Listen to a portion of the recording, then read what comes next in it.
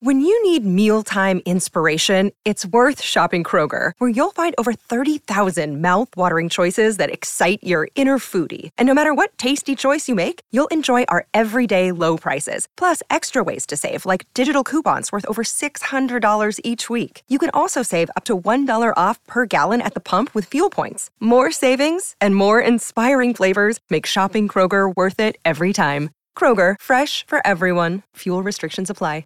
28-4 third quarter. Ward End Buddy went up to second. Smoke and Ace is still travelling okay. Storm Rider running on from Some American. Turning for home though. The leader is Timmy Richter. He opens up. He got away on Smoke and Ace. Then Some American battling on Ward End Buddy and Storm Rider. But he's away, Timmy Richter. He's a very smart conveyance. And it's Timmy Richter going on to score impressively. Some American will get second. About 10 metres back. And third, Smoke and Ace. But Timmy Richter's the winner. Some American. First semi-final of the 2-year-old Colts and Geldings for the IRT Breeders' Crown. Timmy Richter, the winner. He led up, beat Some American, who was 3 back the fence, who beat Smoke and Ace, who was leaders back. Storm Rider came from 4 back the outside. The Big Boss wasn't disgraced, the Big Boss. He sat parked. He's run 5th, and Wardeen Buddy in for 6th place. Chart topper will naturally be the emergency, as there's only 6 in the other heat, so he'll obviously be the emergency, and if he got a run, then my Bucks Knight can go around in the silvers by himself. That's interesting, isn't it? No, well, other horses can nominate that weren't through the series, but that meeting on the 30th at Bendigo is going to be very light on for fields, let me tell you. Certainly will. It's a questionable thing. I mean, to let horses, I suppose, not compete in the semis, then get a run in, the next let, is that fair? Or, it really does my head in a bit. You haven't, I suppose, help me out here, Toby. I know it confuses you a bit too. It's just, I'm not a big fan of it. Yeah, I've never got my head around a couple of things.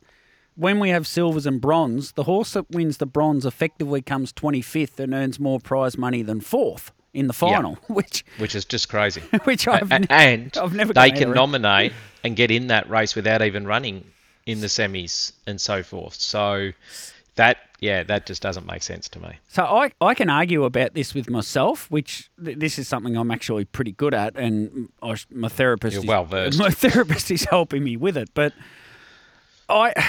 yes, it's not fair that those horses haven't had raced in those races and they don't deserve to be in it.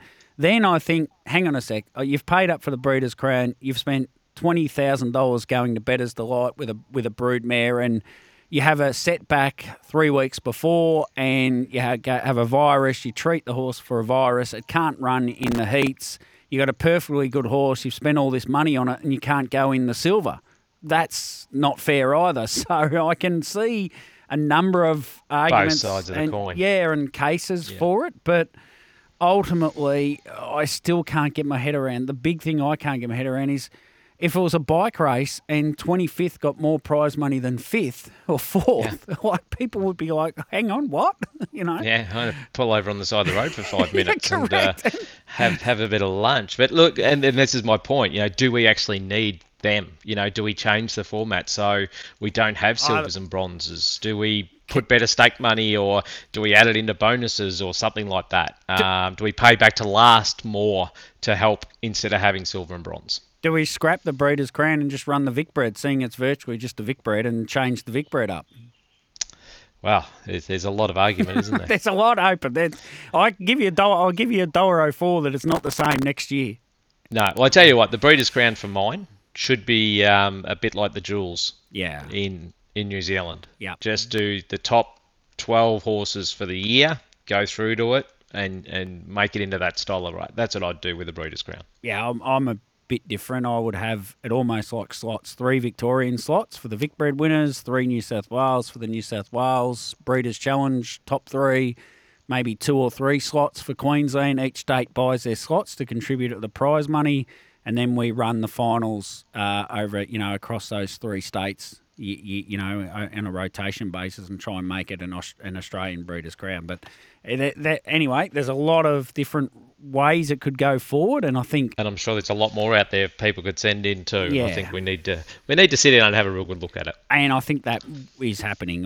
I'm pretty sure that is happening. Anyway, let's get back to this race, and I think the 2-year-old Colts and Geldings is the most intriguing of the divisions, and it's probably because we haven't really seen them to work out a definitive pecking order yet, and I really don't know if we got much further along that. How good is Storm Rider? Is he better or not as good as Timmy Richter? Who's better out of those two? I'm not really sure yet, Steve. You might have firm opinions here, but I don't.